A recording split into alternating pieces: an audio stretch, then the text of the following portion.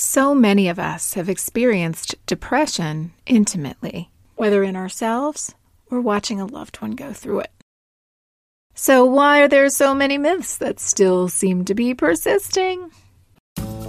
Today we're tackling 7 myths about depression. There's no judgment here. You might believe these myths yourself. A lot of people do. And our goal is to lead to a deeper understanding of what depression is all about. We want to get real about the true human experience of it.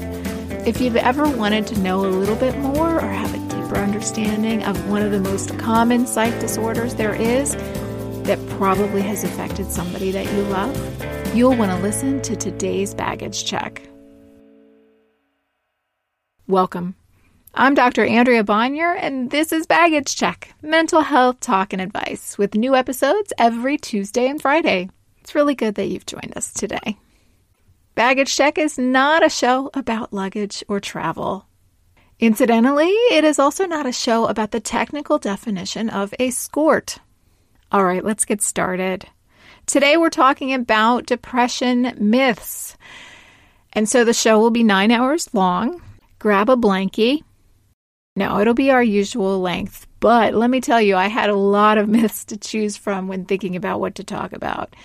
I decided to come up with the ones that I thought were the most pervasive and potentially damaging. I didn't have an exact calculated algorithm for this, but these are the things that I see and that I hear. I've been working with folks with depression for a long time. I know intimately the stories of how it can affect different people, how it can look different from one person to the next. And of course, no two people experience depression in exactly the same way, but we also know that there are some stereotypes that keep people from getting help, or that lead to a lack of compassion, or that persist as misunderstandings that make people more disconnected from those who are suffering. Our goal on Baggage Check is always to gain deeper insight into mental health issues, to help the science increase compassion, and to use compassion when looking at the science. So hopefully we'll get a nice little mix of that. Let's get started on the 7 common myths about depression. And if you have believed these, we'll have compassion for you too. But now you might know just a little bit more than you knew before. Number 1, that depression is just about being sad. It's true that sadness can be a fundamental part of depression. People will speak poetically at times about what the sadness is like. A deep, profound sadness that is unlike what a lot of people have ever experienced. But depression isn't sadness alone, nor does everybody who experiences depression automatically think of it as being sad. For some people, depression is more emptiness than sadness. It's a lack of something. It's a hole. It's a wall. It's a disconnection, a disengagement. As I've said on this show before, a lot of people think that the opposite of depression is happy, happy, smiley, smiley. When in reality, the opposite of depression is more like a fullness. It's engaging with life. It's showing up. It's connecting. That speaks to the idea that depression itself is not just sadness or a frowny face. Of course, even for those suffering sadness within depression, it's very different than just having a fleeting sad mood. A lot of the other symptoms of depression are even physical, feeling exhausted, feeling bone tired, needing to sleep all the time, or conversely, being unable to sleep at all, slowing down, eating much more than usual or eating much less than usual, not having much of an appetite, feeling irritable and angry and pessimistic. One of the hallmarks of depression is what we call anhedonia, that loss of pleasure, the loss of spark. It's not exactly the same as sadness, but it feels something like a deadening, a numbness, an absence of being able to connect and be energized and find joy. And again, depression can be very physical. It can be felt like a physical weight or physical pain. And indeed, the research shows us that depression and physical pain are connected bidirectionally, that chronic pain can lead to depression, but depression alone can change the way you perceive pain and make it more excruciating. there's difficulty concentrating, there's thoughts of hopelessness and helplessness. People with depression view the world differently, so they actually experience things cognitively in a different way than when they're not depressed. All of this is to say that depression is not just being sad. So that's an important myth to start with. Number 2, antidepressants are the only answer for depression. Now, I am not here to bash medication, not by any stretch. I have seen antidepressants in various types, whether SSRIs or SNRIs or some of the other atypical ones, be very helpful for people. But they are just one tool. A lot of the data suggests that antidepressants alone are not as helpful for moderate to severe depression as antidepressants combined with therapy. And in some ways, therapy alone has gains over antidepressants, especially for more mild cases of depression. But even beyond traditional treatments like therapy and medication, it's important to recognize that we are learning so much about what can be helpful with depression. From nutritional changes in terms of various nutrients, increasing the biodiversity in your gut, aspects of omega-3s, to the research that suggests that exercise can be incredibly helpful for depression. And I know it's a vicious cycle. It's very, very, very hard to move your body when you're depressed. But the research really suggests that just boosting that heart rate for a little bit consistently can be really helpful. To all kinds of self-help techniques that look like therapy but can be done at home, mindfulness techniques, acceptance and commitment therapy techniques that can be adjusted for you to do on an individual level. We've talked about some of them, especially those that help with anxiety as well. Cognitive diffusion, self-distancing. Detox Your Thoughts outlines a lot of these. Other lifestyle changes really can make a dent. More time outside, more sunlight. Behavioral activation in the sense of making small goals of all the stuff of daily living and increasing your movement. Social connection is huge. Group therapy can be helpful for this, but also just spending time with trusted loved ones. Laughter, often overlooked for its health effects, but certainly it's an important component of healing from depression as well. There are new advances in depression treatment, from the potential roles of psychedelics like psilocybin and ketamine to techniques like transcranial magnetic stimulation. There's so much. And if you're suffering, it's really important to talk to a mental health practitioner about all of the options awaiting you, because sometimes, no knock on general practitioners, they've been dealing with so much over the past few years, but they might go to antidepressants as the number one go-to, when in reality, every day we're learning more about all of the different tools that we can use and that we can combine with each other to maximize effectiveness for treatment for depression.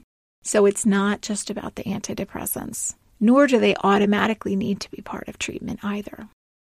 Number 3, depression is solely from life circumstances.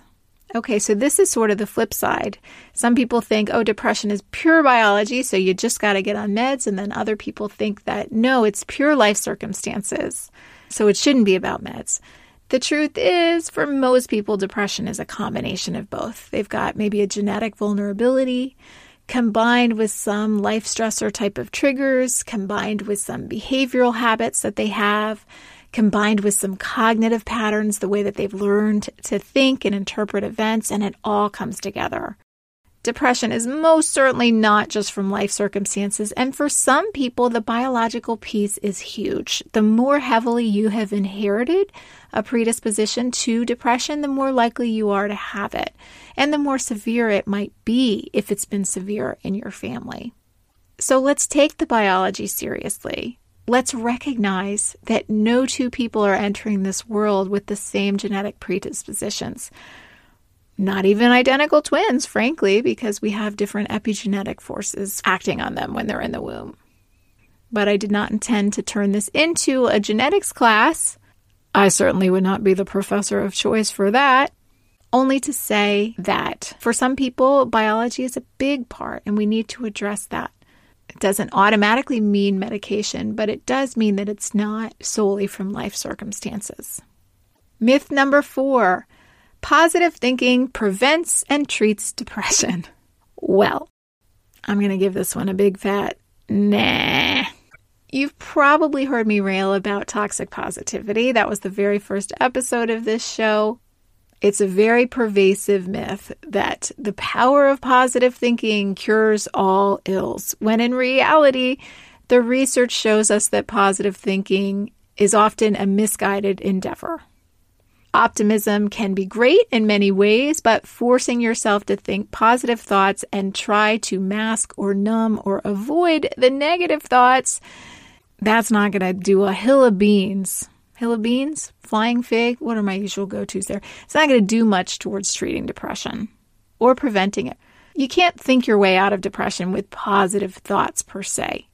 There are lots of cognitive treatments that can be very helpful for depression, like the aforementioned acceptance and commitment therapy, but that's not about just positive thinking. That's about developing a new relationship to your thoughts. That's about disempowering the negative thoughts rather than trying to run away from them, which when you try to run away from them, as you've heard me say many times, you actually tend to empower the negative thoughts.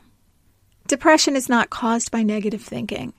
Depression is caused by many things together, as we've talked about. And on the thinking end, one of the causes is negative thinking becoming sticky. That is different than just saying, ooh, there's a negative thought, I need to banish it and think positive, right? You can't think your way out of depression in such an oversimplified type of mechanism. And again, for more on that, you know about my book already. I'm not going to be an obnoxious plugger. Ooh, that sounded bad. I'm not going to plug my book anymore, at least not in this episode. Okay, number 5. Everyone's experience with depression is more or less the same. Nope. As I mentioned when I was introducing this topic, there are no two people who have the exact same experience with depression. And when I say exact same experience, I mean across all aspects of it. There are no two people whose depression was caused by exactly the same combination of things. There are no two people whose symptomology looks exactly the same in terms of the combination of symptoms and the severity. There are no two people whose treatment is going to need to look exactly the same in terms of what's most effective for them. Lots of you listening have probably struggled with depression or are struggling now, and my heart goes out to you. And I also recognize that you are not a monolithic group, that every single person who has suffered or does suffer or will suffer from depression has a different combination of factors in their particular experience, their particular story. That's not how we tend to look at depression as a culture, though. We tend to say, well, here's the picture of it, here are the symptoms, here's the treatment, here's what caused it. We can afford instead to recognize that it's complicated and it's messy. And two people respond to different life experiences in various ways that might not look anything alike at all. Just like two people with similar genetic predispositions might have life experiences act upon them in different ways. So, a shout out to the uniqueness of everyone's story, for better and for worse. Myth number 6. Depression only exists in teens and older. It is definitely most common to start seeing depression once adolescence hits, once young adulthood hits. There's no doubt about that. However, depression does exist in children, but it might look differently than it looks in teens. And it might often be masked. Kids who are depressed might simply be more explosive. They might seem more angry, more unfocused, more disruptive. They might not be able to put their feelings into words. That's hard for adults as well. It's often very difficult to actually talk about feeling depressed or even to recognize the symptoms at times. For some children, depression and worry and anxiety might be very intertwined. Depression might come off as shyness, or it might be misinterpreted as laziness or a lack of interest in things or lack of caring about stuff because that's just your personality rather than that you've become disconnected. We need to recognize that kids can and do experience depression as well as teenagers and adults, and we need to be able to give them the vocabulary to talk about their feelings and be received with compassion and support and a lack of judgment. And finally, myth number 7. If somebody seems happy and they're the life of the party, they must not be depressed. I can't tell you how many folks I have worked with over the years who were blindsided by the loss of a loved one due to suicide, and they just couldn't wrap their head around it. We talked about this in a past episode when we talked about the loss of Stephen Boss, Twitch. And I can say confidently that I have worked with many people in therapy as well, whose friends and even close family members would be shocked to hear about their struggle with depression.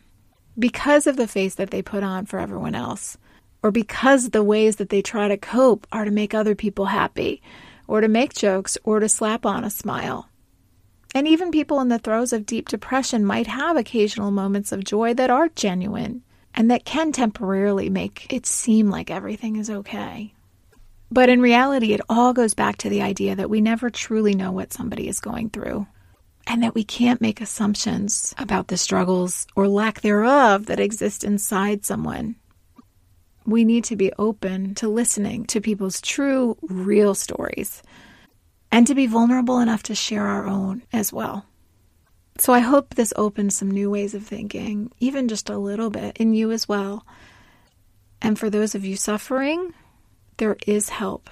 I always want to mention that in the United States, the National Suicide Prevention Lifeline can be reached at 988. There is always hope, and there is treatment. Thanks for joining me today. Once again, I'm Dr. Andrea Bonnier, and this has been Baggage Check, with new episodes every Tuesday and Friday. Join us on Instagram at Baggage Check Podcast. Give us your take and opinions on topics and guests. And you know you've got that friend who listens to like 17 podcasts? We'd love it if you told them where to find us. Our original music is by Jordan Cooper, cover art by Daniel Merity, and my studio security, it's Buster the dog. Until next time, take good care.